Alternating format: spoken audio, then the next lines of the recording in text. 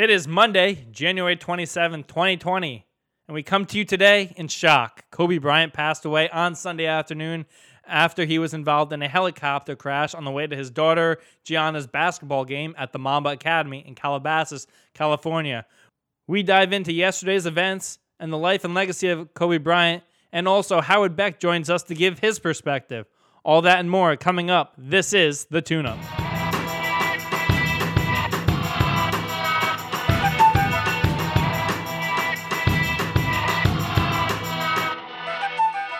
Welcome on into the show. My name is Denny Gallagher.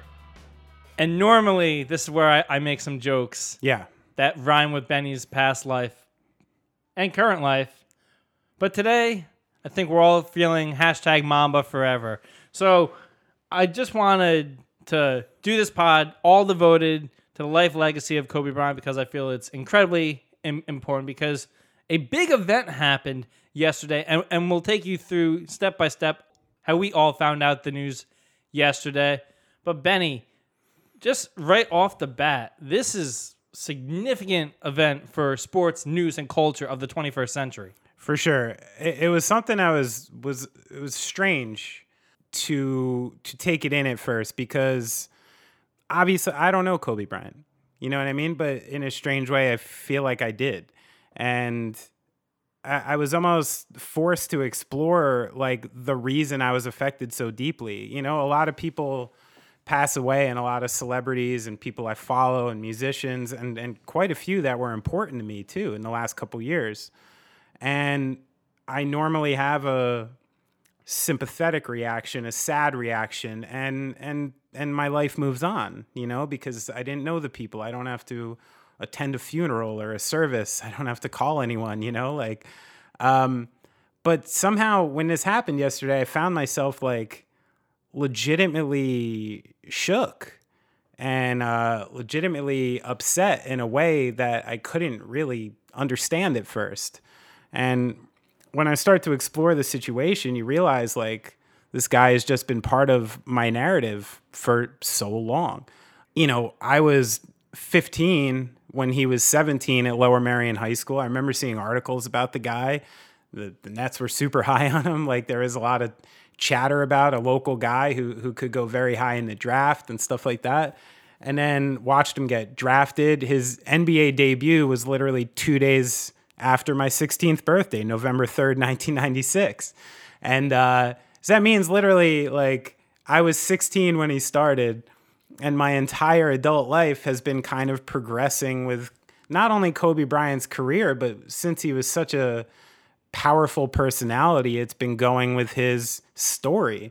A story he was so good at writing most of the time, too. You know, someone who had this ability to pen his own narrative in a way and be so smart about the way it's presented most of the time. And yeah, like you mentioned earlier, I think this is going to become one of those flashbulb events, you know, like everybody's going to remember sort of like where they heard and how they reacted and their initial thing to it. Yeah. So you were at Sirius yesterday, right, when this happened. What was your day like? So yesterday was pretty crazy. So I'm not sure how many of the podcast audience know this. I produce NBA Insiders with Jason Jackson and Amin Al-Hassan. Shout out. Yeah, shout out to them. Jax has worked for the Miami Heat for, I think, the past 15 years. Amin Al-Hassan also works at ESPN. And we do this fun show every Sunday morning. Yeah. It's light. It's like a basketball brunch. So I'm at Sirius at about 9 a.m. You know, we're getting ready for the show. Show goes off great, like normal. And we get done, and I'm doing my post-production work, you know, getting stuff up on social for SiriusXM NBA. But the guys still stay in studio, the hosts and stuff? Amin Al-Hassan doesn't normally do the show from New York, but was in New York yesterday because it's also past week. You had the big remembrance of David Stern at Radio City. So he was in town for that. He has family in New York, so he was here for that.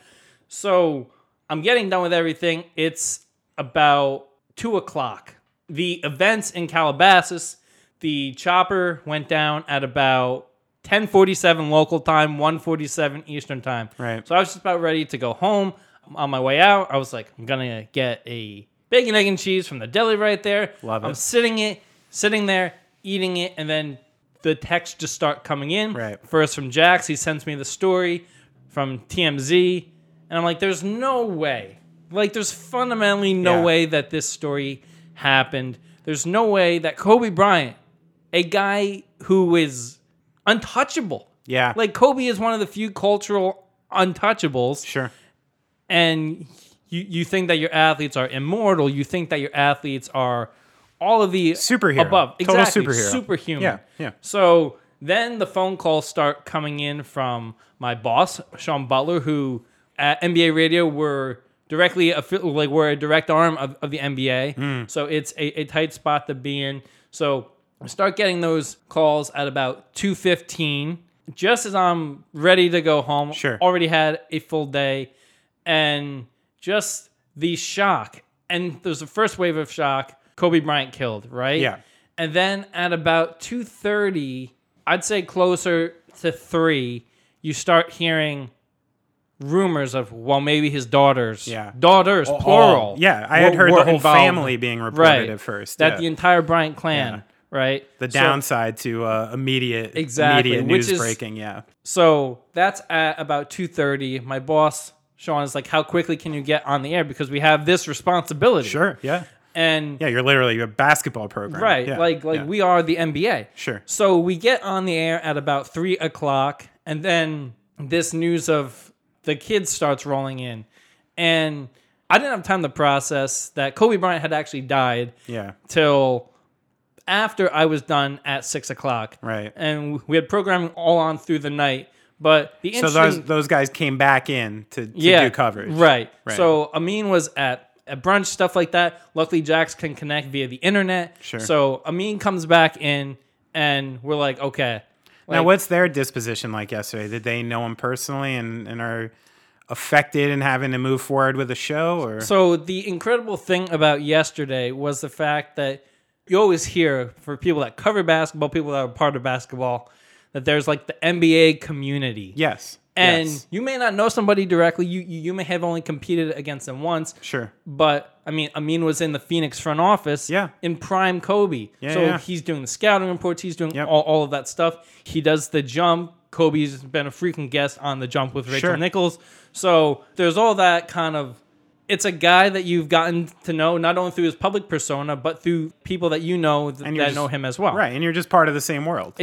Exactly. So Jax, who has worked for the Heat, took it super hard because Dwayne Wade of my alma mater Yes. and Kobe were incredibly Yes, close. yes. Kobe was down in Miami a lot, and that's the one thing. Not to go on a quick side note, and I'll get back to the story in just a sec. But the amount of guys that Kobe Bryant Yeah. helped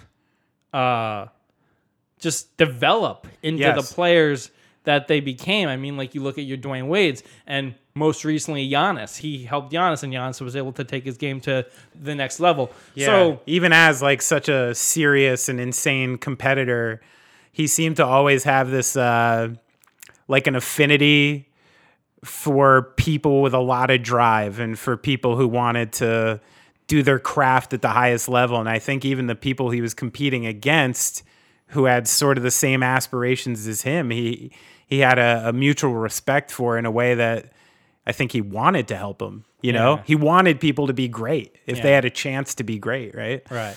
So back to the events of yesterday. So we're sitting around, we're believing like there's no way that this can be true, Yeah. but let's be on the air in case it is true. Like, we need to be there. Sure. And I'm told to, put it on like the PDT, which is when you're listening to Sirius, it's the screen that you see, which is like if Oh, you're okay. listening to the music, it's like I see. It's like song What's artist. PDT stand for, out of curiosity? I have no idea. I just put the stuff on there. I don't ask the questions. Gotcha. But so I put reports Kobe Bryant involved in helicopter crash in LA. And even after we got the confirmation at about 4:30 that the worst had happened, the unthinkable had happened, Yeah. I could not bring myself to like write it. Wow. Because for everything that you have, like for all of the media that you see, there is somebody behind the scenes that has to write Right. breaking Kobe Bryant killed in helicopter crash. You were that guy yesterday. That was tough. And I was alone. I was doing all of Sure. it yesterday, all of the production stuff alone. So yeah, it's a strange, Right. weird responsibility then to carry. Yeah. the other weird responsibility of all of this is having to text and call people that knew him a whole lot better than the three of us that. Sure.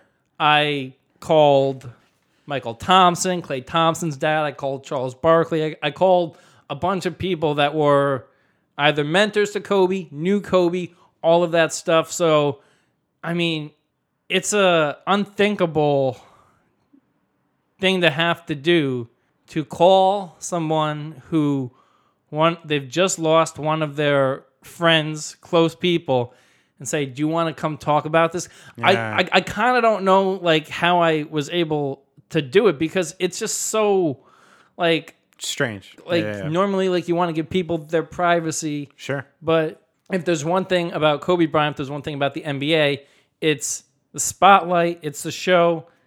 And I hate the fact that someone's death is, I don't want to say it, but it's entertainment, because Yes. it feeds a cycle, it feeds a news Because cycle. every single person was refreshing Twitter every Exactly. 30 seconds yesterday, checking every sports channel for any kind of news they can find about it. Yeah. I mean, it's a strange thing. It's, I can understand where it would feel exploitive on someone from your side, but at the other side, it's like people care. Yeah. People care deeply. And the thing that makes people feel better sometimes is information. It's facts. It's the way people thought about it. So I can understand where you're where it's coming from, and the necessity of why everyone forced themselves to talk. Right. Yeah. And I mean, we were fortunate enough to have a lot of our hosts come on that like either their careers overlapped with Kobe. Sure. Antonio Daniels went head to head with Kobe in an NBA Finals. Right. And it's just overall getting the vibe of that world, which good or bad. I mean, like if you're going to be there as like the Warriors look unbeatable, a Lakers three-peat, you got to also be there, I guess, when the unthinkable and one of the greatest sports tragedies happens. And with all of that said, coming up in a few moments, we're going to have someone who was there from the beginning of Kobe Bryant. Someone who was there when Kobe Bryant first came to LA, and he was there through the end of the career and really developed a great personal connection. That's Howard Beck of Bleacher Report. He had a beautiful tribute this morning, so we'll talk to him in Beautiful a few piece. minutes. But Benny, where were you when you heard all of this? I found out like most people, which was text. For someone like me, from most of my friends are musicians in one way or the other, or involved in that world. And I'm to them like the basketball guy. Like for most of my friends, I'm the biggest NBA fan they know, like by far. So I'm like their point of contact when they need advice on betting basketball games. They call me when they want to know about injuries, when they want to talk shit. So, I had a good 8 or 9 texts from different people just being like, what the fuck? Same thing. Nobody saying anything but being completely aghast.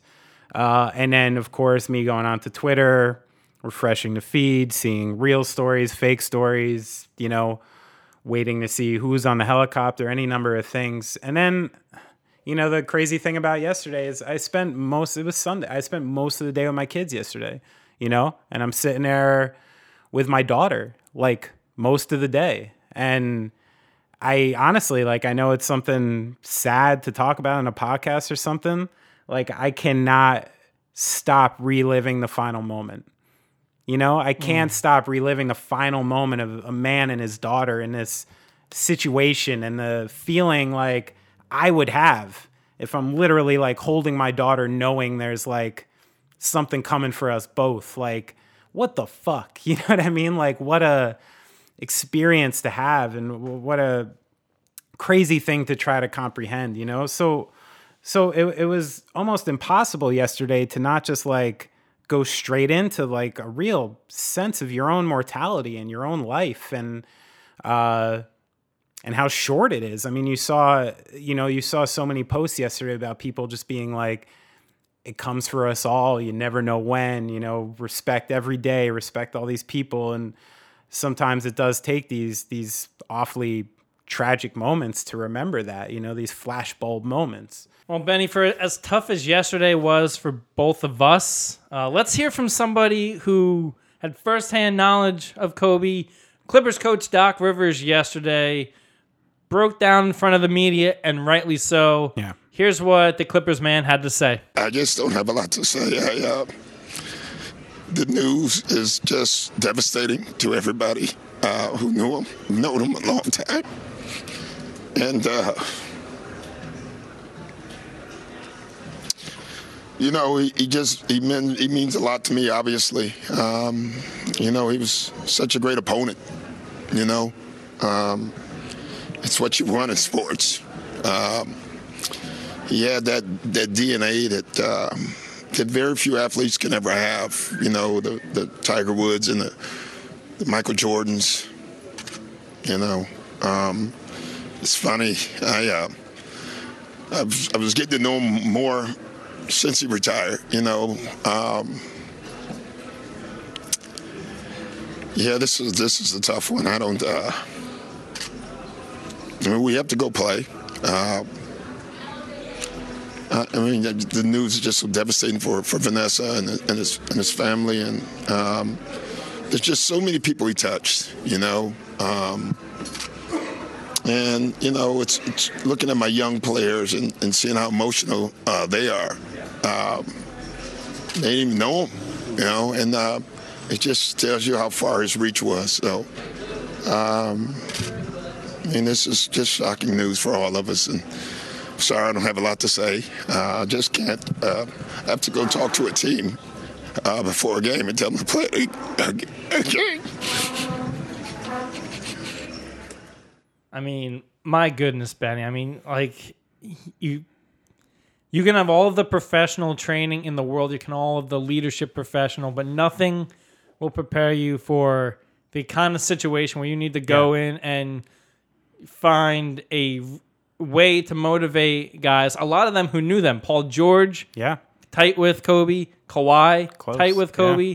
So, but I want to kind of pivot into the decision to play yesterday. Yeah. This is something I firmly believe Kobe would have wanted, because he was the guy, there's a famous story of him and O.J. Mayo, when O.J. Mayo was coming into the league, and he was like, hey, can I work out with you? And Kobe's like, sure, pick you up at 3. Right. And O.J. Mayo assumes it's 3 p.m. and Kobe is at his house at 3 a.m. and O.J. Mayo is flat asleep. So he's a guy who was tireless. From high school. He wanted to be the best. Yeah. He wanted to be Michael Jordan. So to not play because of something that happened to Kobe, I think would actually have made Kobe mad. Probably. My first reaction when I heard it is like, this is so devastating. And you start to hear some reactions trickle in, and I'm like, they can't fucking play tonight. I'm like, how are they going to play? How are these guys going to play? How are these guys going to coach? And then, exactly like you said, you let it sit for a couple hours and think about the man and the countless stories of him being just a tireless worker and wanting the best.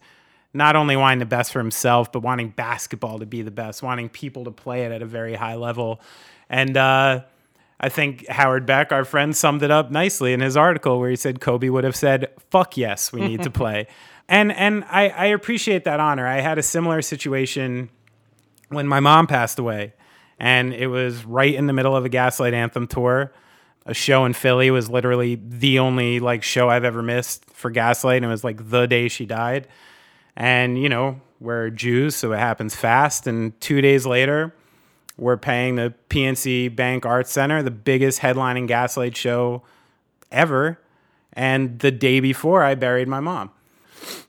So that was one of the hardest things I ever had to do. But at no point did I consider not playing the show. And that's because mom's wouldn't have had it. She was a silly rock and roll lady, and we went to PNC shows together, sat in the lawn, did the real thing. And I couldn't imagine in another life, in another time, who knows what happens, but explaining to her the reason I didn't play the biggest headline show I ever played. She wouldn't have had it, and I had to do it. And as hard as it was, I think it was definitely the finest way to honor her. Exactly. And a ton of tributes yesterday. The Grammys and Alicia Keys opened with a tribute from her and Boyz II Men. Boyz II Men, famously from Philly, Kobe's hometown. And a lot of other tributes. I mean, just the night before, Kobe was paying tribute to LeBron, who passed him on the all-time scoring list. I know. And that was a big topic of conversation. Like, how many people that pass away like this that are former players are in the conversation during the week? I mean, he had the comment about a woman like Diana Taurasi could play in the NBA. Like, these were things that we were talking about on the radio, like all like last week. And then especially with Saturday night in Philly, like it just, it's unthinkable, really. He was so prescient. It's like, most people like step away from the game and, if they don't go into the box, you kind of not forget about them, but they just turn into someone from the annals of basketball history. And you start kind of just dealing with their stat. He never went away, and that's maybe one of the geniuses of Kobe in a way. Like, you hear from all people who knew him close, and even if he wasn't intentionally a PR mastermind, he had such a strong sense of self and what he wanted to convey that even after his playing career, that definitely perpetuated, because people were just attracted to what he was doing. And it was almost that idea that whatever Kobe was going to do, you knew he was going to do to the max. Right. You knew whatever he was going to take on was going to get the full Mamba treatment. And it was probably going to be done in this way that's incredibly inspiring. And I think that's something that some people have talked about, and it's trickled out in some ways, is the way a life can inspire you. And when I think about it, I've literally sat at my drums, you know what I mean? Tired or not in the mood or something like that, and thought about Kobe. For real. I'm not even kidding. I've thought about Kobe, those stories about, him showing up or never leaving the gym, and it's 2 hours later and some guy's mopping the fucking, mopping the concession stands, and he's out there putting up 200 shots. Or as you said, these stories about him showing up. There's a funny story Dwayne Wade had too about the Olympic team, and they were all, on site somewhere, and, they showed up early, 8 a.m. and thought they were about to get some work in, and they saw Kobe already kind of, worked. They're like, oh, what'd you do? You just get out of the pool or something? He was there at 5, did a full workout, was icing his knees, had the training staff there, and those were the Olympic teams he took to the end. So you never know, the way these things trickle down is when you're around somebody who's just working so damn hard all the time and has that focus, it's kind of hard to be somebody who's slipping back, and that must have raised the level of his teams immensely.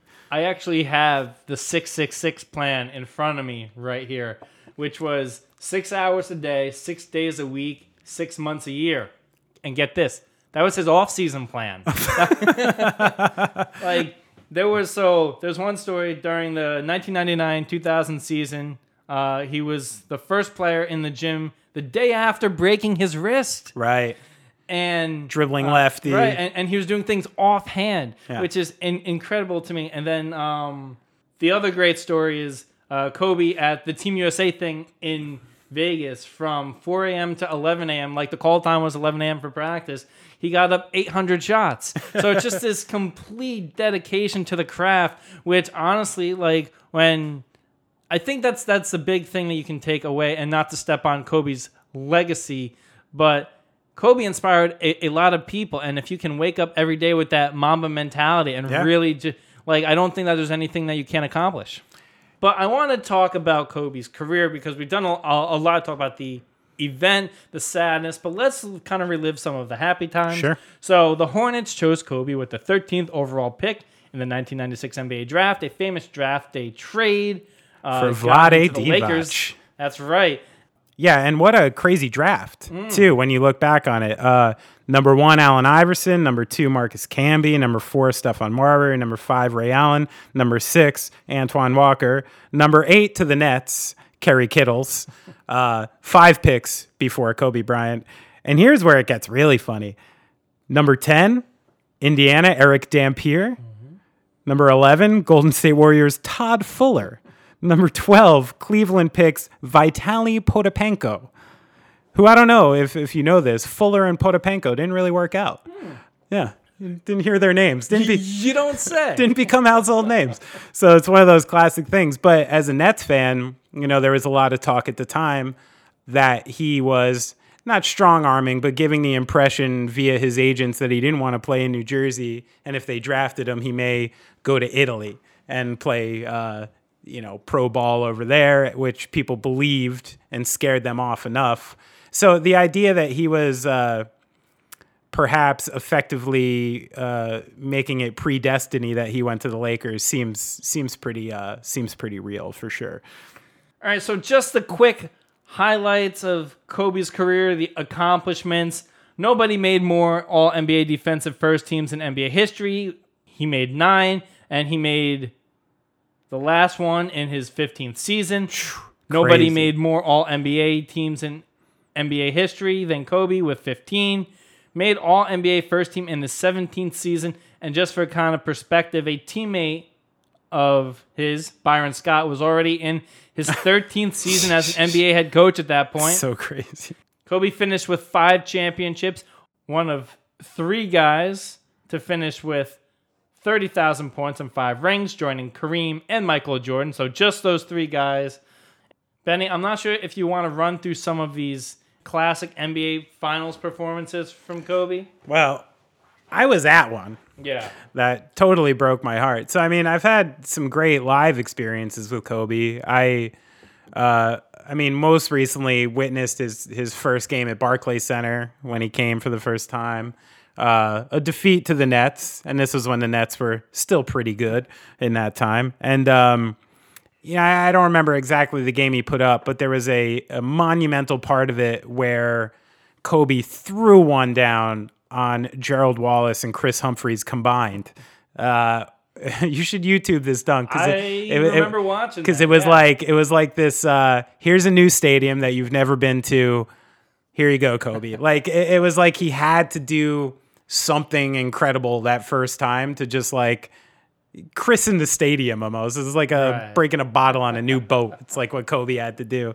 And then after getting out of that insane series with the Sacramento Kings in 2002, they came to the Swamp to play New Jersey in the finals.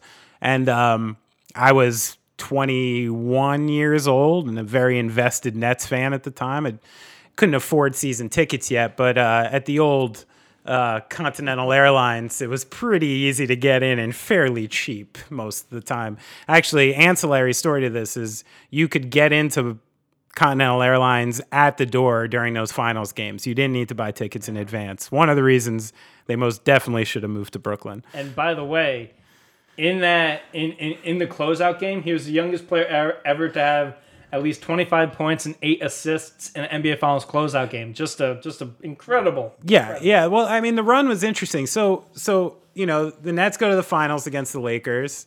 They drop 2 in LA, where Shaq just went nuts, both of those games. And Nets had no answer for him. And then game 3, I'm there. I'm like, we're home. It's a good team. And I really thought we had a chance to at least run this a little longer. You know what I mean? Get a couple games out of this. Let me get a game 6 in New Jersey or something.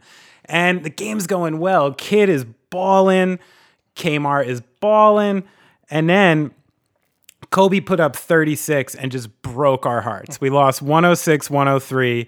And I honestly, once we were down 0-3 and that game was such a heartbreaker, I knew game 4 was like not going to happen. And I knew we had no chance after that. This was way before LeBron in 16 came back from 0-3 and convinced everyone that that's possible. So I didn't even go to game 4 because I was so disenfranchised. And it was an interesting finals experience. Sadly, I never got to see it again. But witnessing Kobe Bryant even destroy my own team in an NBA Finals was quite a treat to watch. Well, and it's funny because Kobe ripped the heart out of everybody, every single fan base. You did not go unscathed from Kobe Bryant. The one memory I have is 2001, him straight up saying to his hometown of Philadelphia, "I'm going to rip your heart out," and he did. And they never forgave him for that. Yeah. And Benny, for as great of a career and for as much as Kobe is revered, it wasn't always sunshine and three-peats and stuff like that. Him and Shaq had that very public dispute. Uncomfortably public. Yeah. Right? Like diss tracks. Like Kobe ain't done without me. Like all of that stuff. I mean, in that time, the press literally, they were just using the press to talk shit on each other. They were like across from each other in the locker room using their own sets of reporters. Apparently in those days, there were like Shaq reporters and Kobe reporters. Right. And the ones who were friendly to each of those were the only ones Shaq and Kobe would talk to. Yeah. And then they would just undercut each other in those interviews. But they won all those finals with it. You know what I mean? Yeah. That's the thing, is like they were still doing it.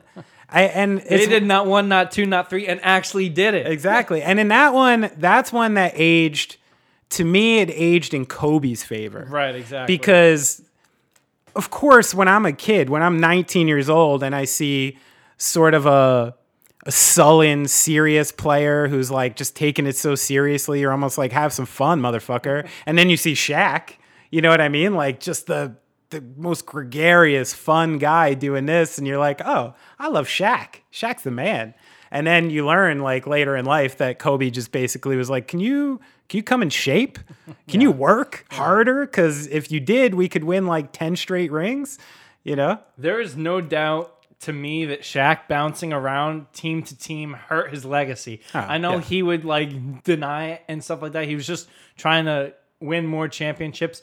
But man, if they both stayed Lakers forever, I honestly don't know who the bigger star is. And that may have been the problem. I think that was the problem. And I think, you know, it's pretty clear. And when it's not like Phil Jackson and Kobe's relationship magically repaired. It was because Kobe was the man. You know what I mean? Like at the beginning, sure, he was younger and he had some things to learn.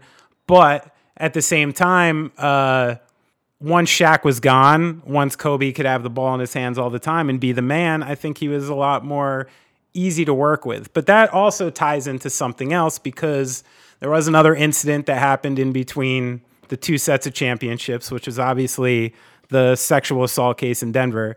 I'd feel remiss for not bringing this up at all. It's a major part of his history. It's a major event that needs to be talked about.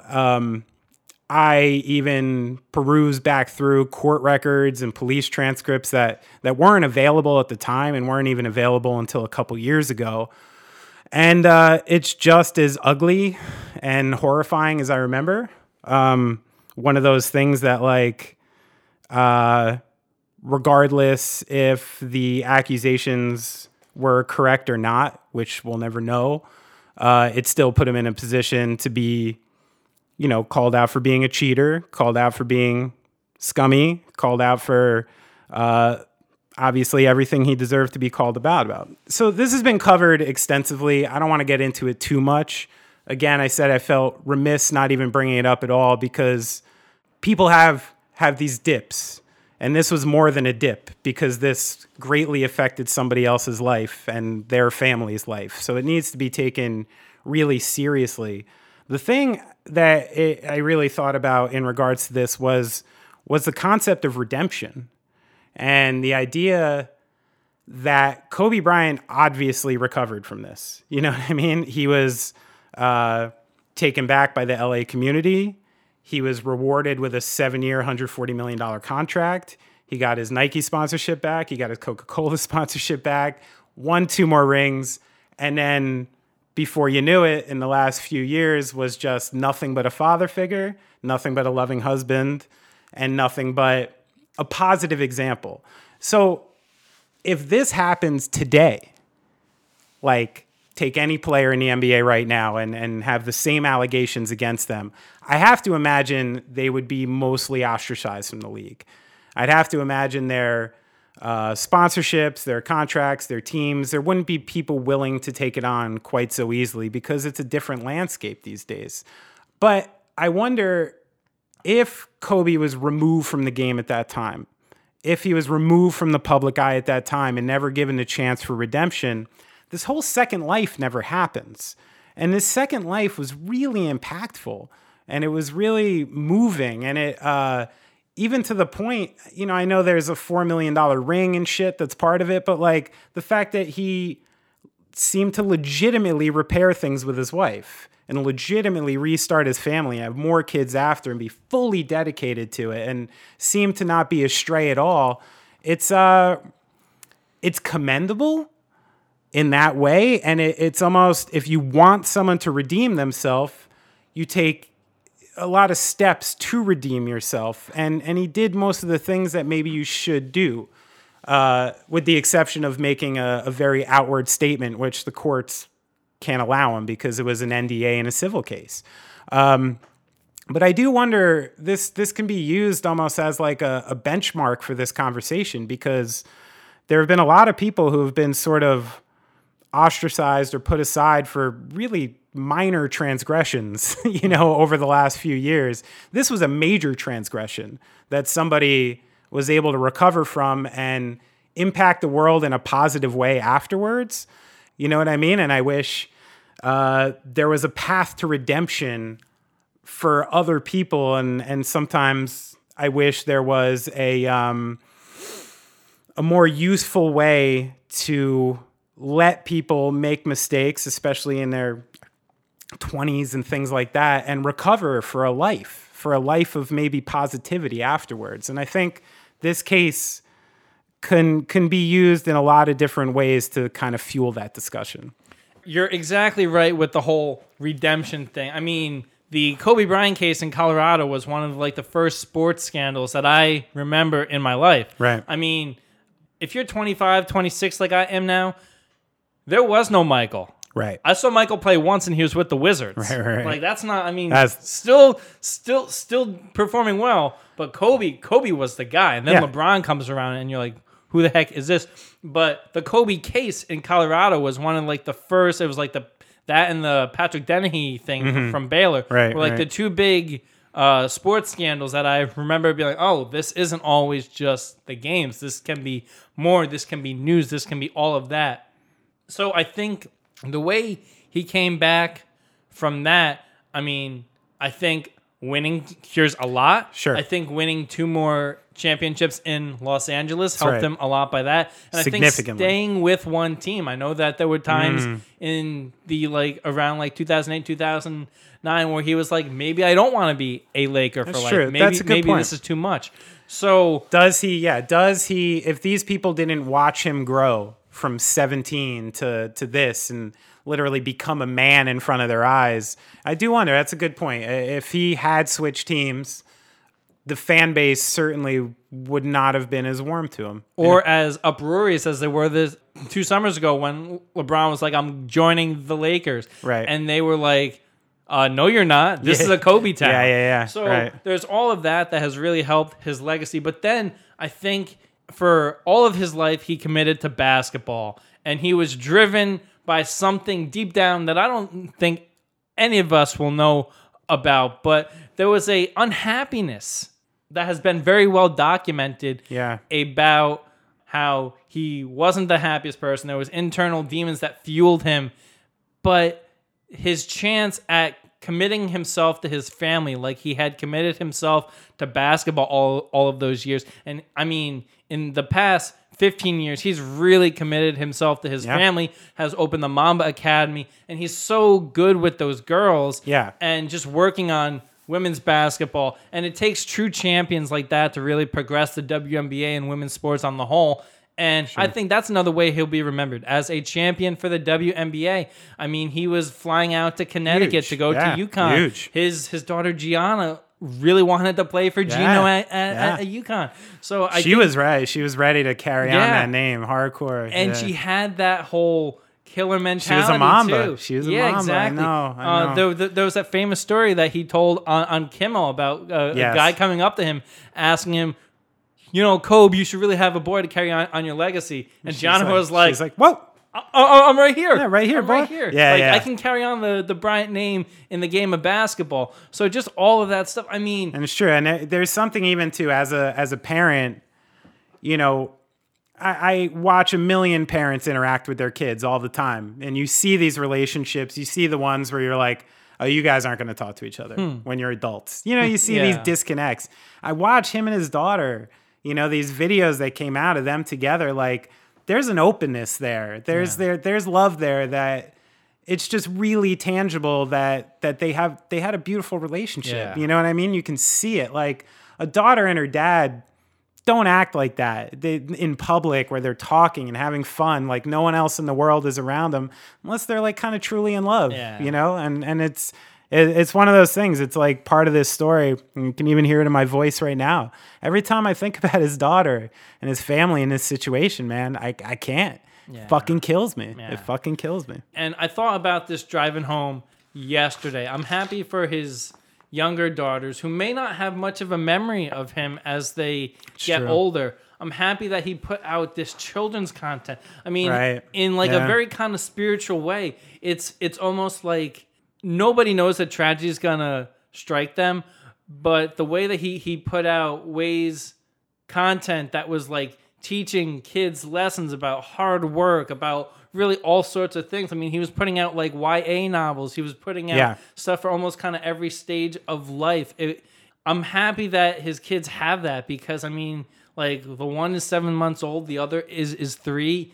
I don't think they'll have as much of the grief and the trauma, but it's still going to be difficult for them to go through the world telling them what a great man their father was that they never knew. They're going to have to fill a very different box than the older girls, for sure. Right, exactly. So I think when you talk about Kobe Bryant's legacy, I think there's a couple of things. Yes, there's the great basketball player. And in this era of player empowerment, Kobe was like the first guy to be like, I'm going to be more than a basketball player after this. And he'll have the legacy of wanting to pursue that dream. He got his Oscar.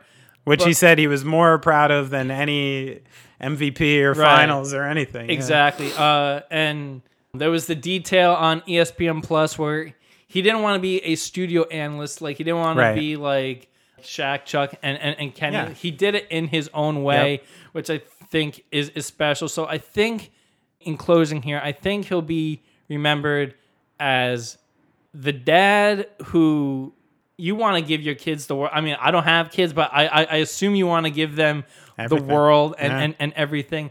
And he was able to take his resources and did that and really invested in the team. I mean, I can't imagine what this last night, the weeks ahead are going to be for Vanessa.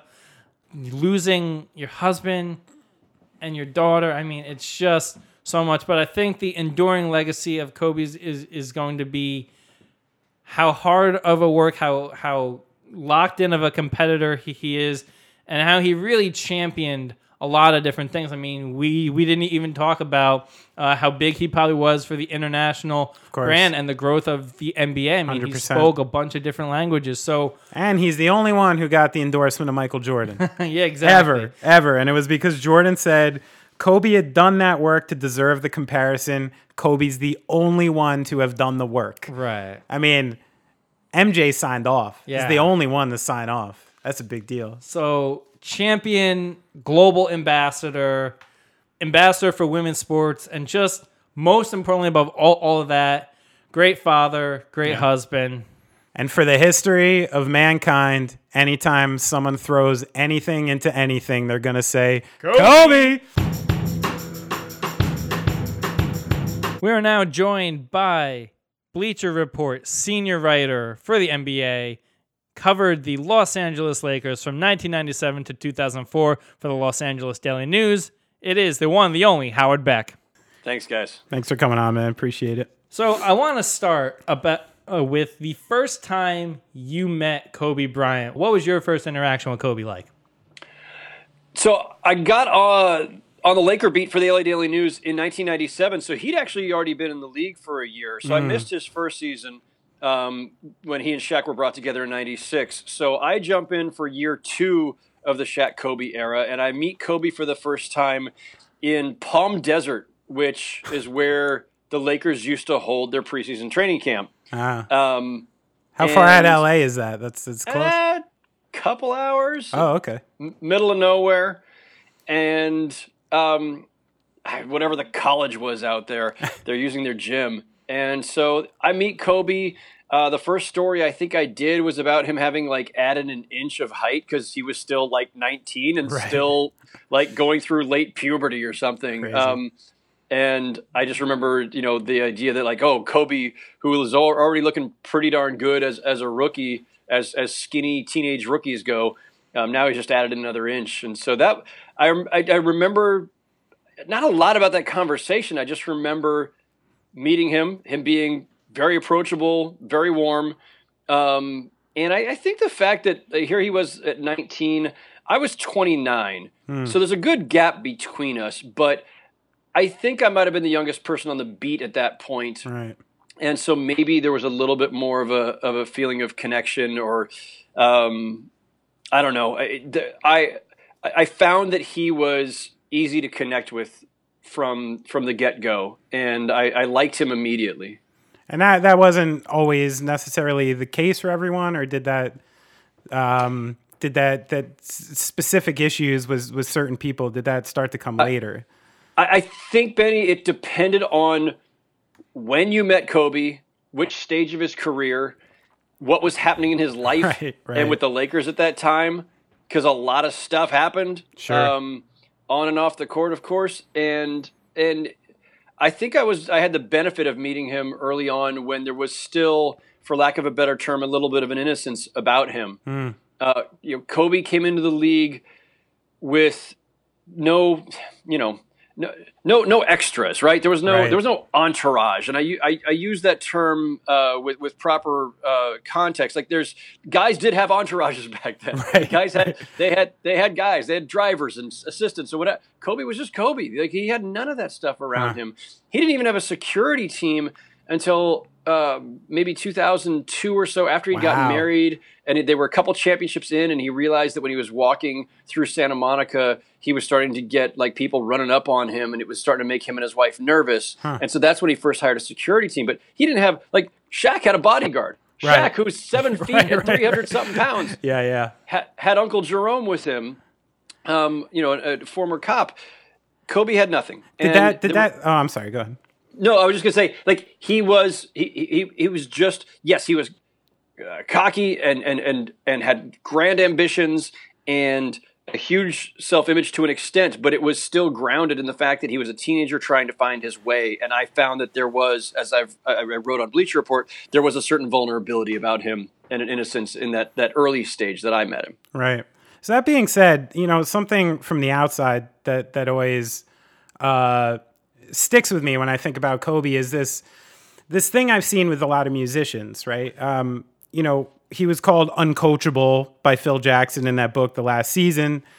And some of the things I take from his perception of Kobe is the idea that Kobe essentially thought he was right when they were having a conversation, when they were having a talk about something playing, that he thought he was absolutely correct in his assessment and had the confidence or ego or whatever you want to call it to stick with it. And you see the same thing in artists. It's like, I can't imagine Prince, at the beginning of his career sitting in a boardroom at his record label being influenced by the suits around him. You know what I mean? Being like, maybe you should tone down Purple Rain. Maybe don't ride the motorcycle to Lake Minnetonka, or, like something like that. And of course, Prince would be like, nah, fuck you. I'm Prince. This is what I do. And you have, if you want to work with me, this is the way you have to take it.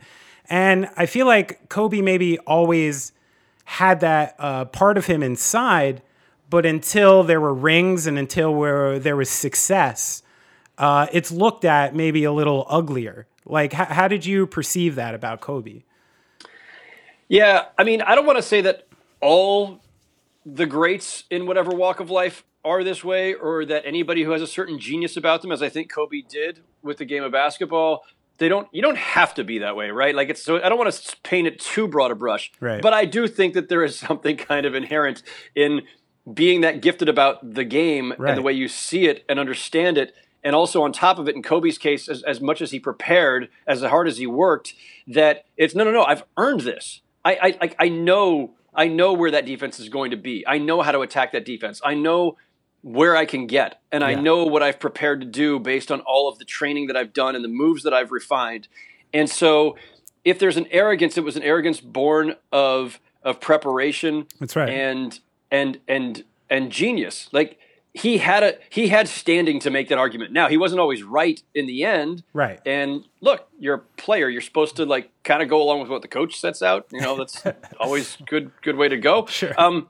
But you know, listen, sometimes the player's right. You know, LeBron James is a genius about the game. Jason Kidd is a genius about the game. There are certain guys who could probably tell the coach, you know what? Sorry, but you're wrong. And the player might actually be right. So yeah, there was a tussle throughout Kobe's career with Phil Jackson, with Shaq, with other teammates at times, and he wasn't always right. But I understood why he often believed he was right, because he was gifted in a way that most of them were not. I mean, does he achieve the same kind of success though without that kind of braggadociousness? You know what I mean? That idea. No. Yeah. Like no, but I don't think he does, Benny. I think it's you have to be pretty damn audacious. Yes. And extraordinarily self-confident to achieve at that high of a level, right? Because doubt is toxic. Doubt erodes your abilities, and so it's in Kobe's case. I think it was like a case of like better to be certain and wrong than to be too nuanced in your approach to the game and lose out of a sense of you know, being too ambiguous about your mission at any given time. He knew exactly what he wanted to do. He knew exactly how to get it done. And, you know, listen, for all of the other flaws we could point to, for all of the times that he might have taken a bad shot here or there, or a few. Right. Dude won 5 championships. Yeah. Can't hate on with two completely different That's right. teams around him. That's not nothing. Now, at the beginning, like, you know, being so close to it, you know, when you were seeing these conversations in the public and you were seeing these on the inside in the locker room, like, were you personally leaning one way or the other? Were you like, I'm kind of with Kobe here, or I'm kind of with Phil here? Like, or did you just have to stay totally ambiguous to cover it correctly? You know, so this is where I get into like journalism geekery. So if you're a beat writer, as I was, you're essentially a news reporter assigned to cover the team, right? Right. Like I'm not a columnist. Columnists write opinion. I'm not whatever else. I'm not a TV commentator. I'm not a talk show host.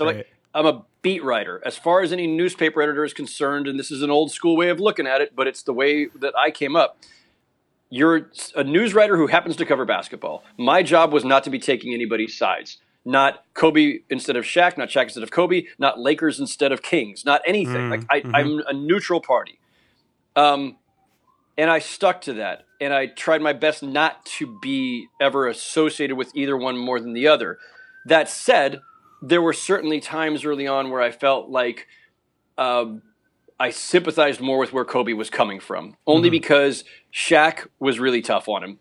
And Shaq, as the older player, as the veteran, as the guy who was established and who had already been to the finals in Orlando, he could have been more embracing. And I think Shaq's just kind of, whether it was jealousy, whether it was feeling threatened, whether it was just this kid he hasn't earned his place yet, whatever it was, Shaq was pretty tough on him at the beginning. And I think I naturally felt for Kobe that you know, he was, you know, I felt like he was, you know, almost like the picked on kid at the schoolyard. You know, he was the youngest. He didn't fit in with this older veteran team initially. He was a bit introverted, you know, not obviously on the court, but as a personality. And, you know, so I never took sides, but I did sympathize more with Shaq, with Kobe over Shaq in the early parts. And listen, you know, the other part of it too, as time went on, it was very clear. Kobe felt understandably, that he had earned the bigger role, or not the bigger role, but a much bigger role because of how hard he worked on his craft and how much he trained and how much he worked to improve, whereas Shaq would gain a bunch of weight every offseason and hang out with the Foo Schnickens. Right. And delay his toe surgery as he infamously did one year. Right. So the divide between them, I always say, was not just about ego and who should run the offense and all that stuff and who gets the most shots. It was also about the fact that Kobe resented the fact that Shaq, as far as he was concerned, wasn't working as hard as he was. And again, I understood where Kobe was coming from there. Sure.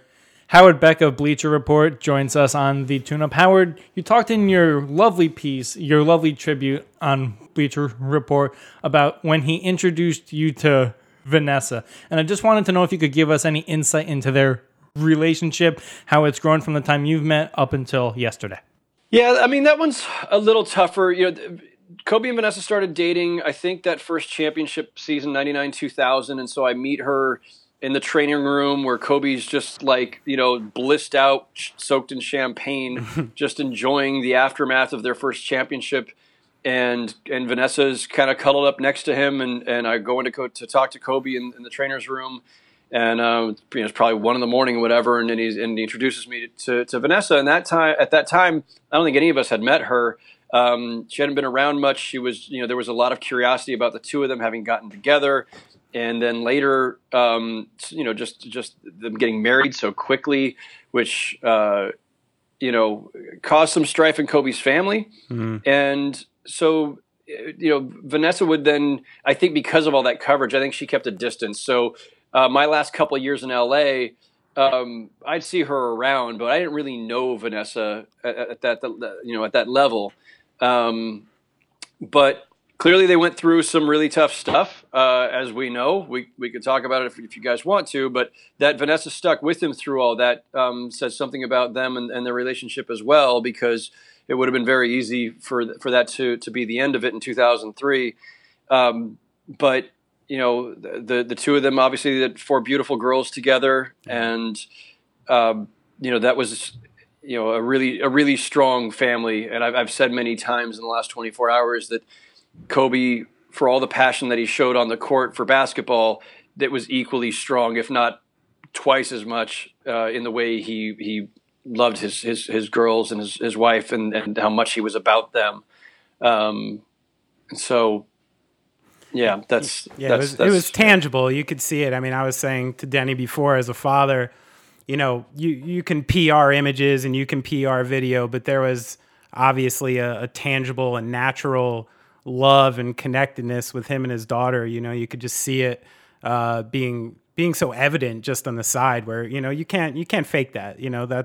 That's real love between a father and daughter there.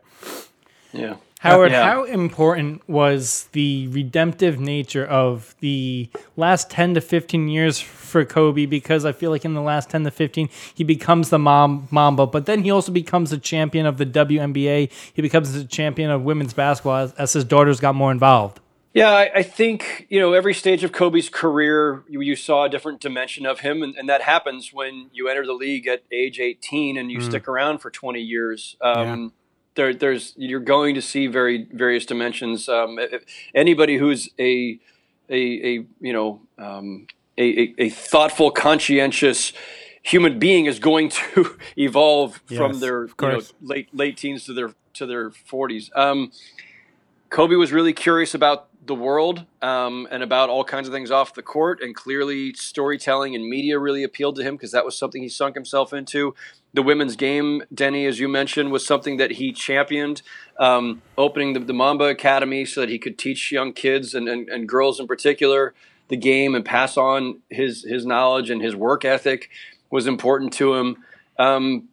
He could have just retired. Right. And that would have been fine. And everybody would have talked about what an incredible player he was and his impact on the NBA. And he could have just faded off into the sunset. But he worked, it seemed, just as hard in retirement as he had during his career in building this media company and winning an Oscar for a short film, and all of this, and investing himself in his daughter's burgeoning young basketball career, all of that. And so I think it's great that people got to see these different aspects of him, because I saw glimpses of the human side of Kobe early in his career, which I think a lot of people did not get to see, especially during the middle stage of his career when he became very closed for a time. Right. So I wanted to ask you, Kobe, famously had this singular focus for basketball. Again, I always think of Prince because he's the musical artist I think of who probably had the biggest middle finger through the course of his career from taking influence. And the thing that always impresses me about it is I know when you're a young person, it's not like you're just talking to your friends or you're talking to your peers. You're talking to people who have credibility before you, who have success and fame and notoriety before you, trying to give you these pieces of advice. I've been in meetings with a label guy who signed this band and this band and this band. You're supposed to listen to every word they say because they're supposed to know what they're talking about. And it takes a real, we discussed it before, but it takes real, between you and I, Howard, some chutzpah to keep it going, and to actually say no and to stick with yourself. And you have a daughter. We had a beautiful dinner in Dublin a couple years ago. It was very nice.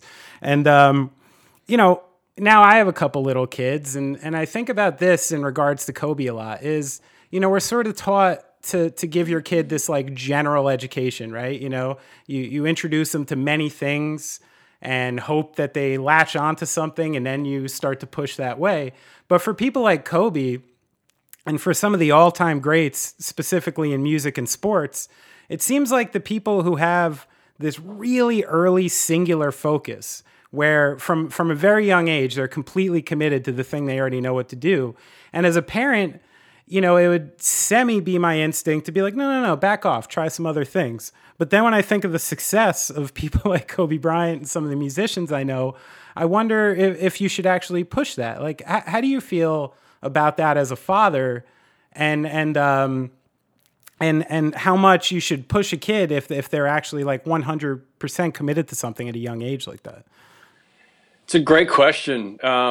Boy, I mean, on all kinds of levels, on a sports level, at a time when I think kids have been over specialized, and there's now physical consequences that go with that. With kids who have been playing basketball year round, they're now saying it's a bad idea. The kids shouldn't specialize; they should play a lot of different sports because it works out all different muscle groups. And otherwise, these kids get to the NBA, they break down because they've got too many miles on them already. So it's a fascinating question from a sports science and physiology standpoint, from a parenting standpoint, as you noted. I think the way I would look at it, though, Benny, is that Kobe's parents didn't have to push him, right? Pam and Joe Bryant. Joe Bryant was a professional basketball player himself, of course. They didn't push Kobe to specialize in basketball. Kobe just had this incredible inherent passion for the game that he decided he was going to drive himself this way. And I think our job as parents is not necessarily to push our kids in any direction, but to let them discover what moves them, what makes them happy, what drives them, what they want to most sink their energy into, right? And then you make it, you clear the way for it to happen. You find a way to let them pursue it, and hopefully not to the expense of something else.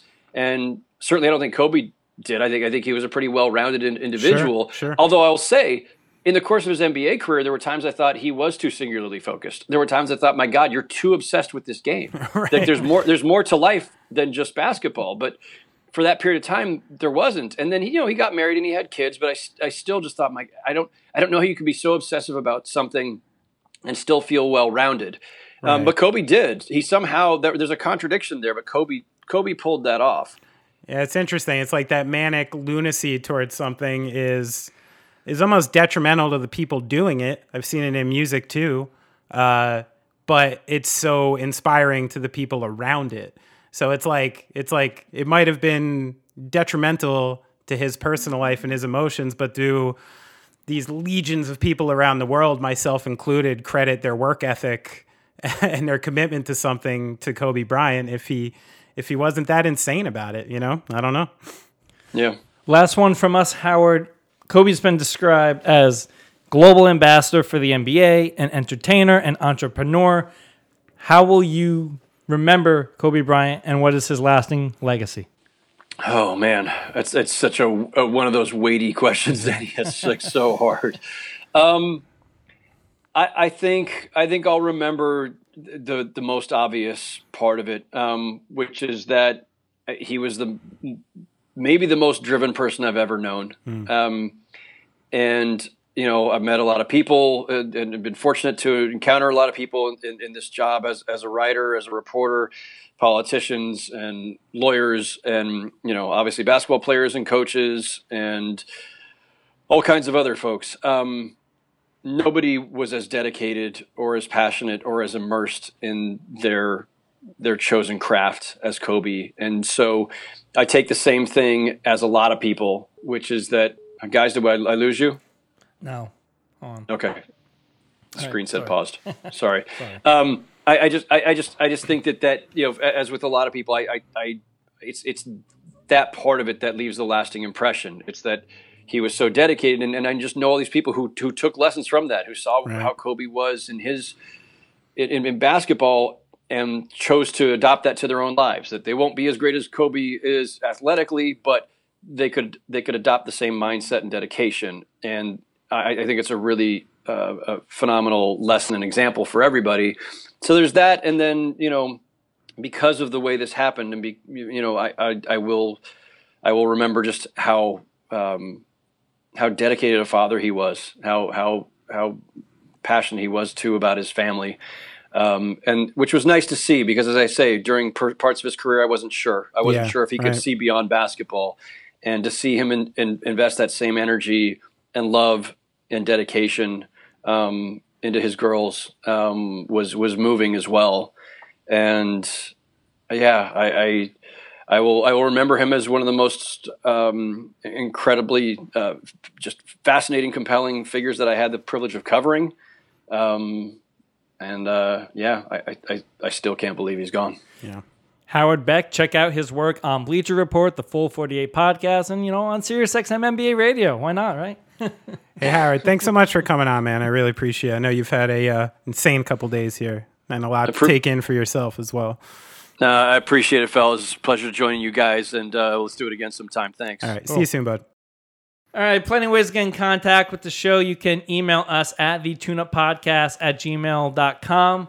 You can tweet at us, DM us at the TuneUp HQ on Twitter and Instagram. You can follow him on Twitter at Benny Horowitz1.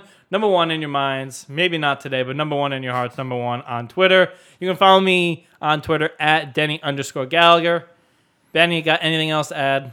Just have a great week, and truly this time, everybody love everybody, please. You have been listening to a very special Mamba edition of The Tune Up.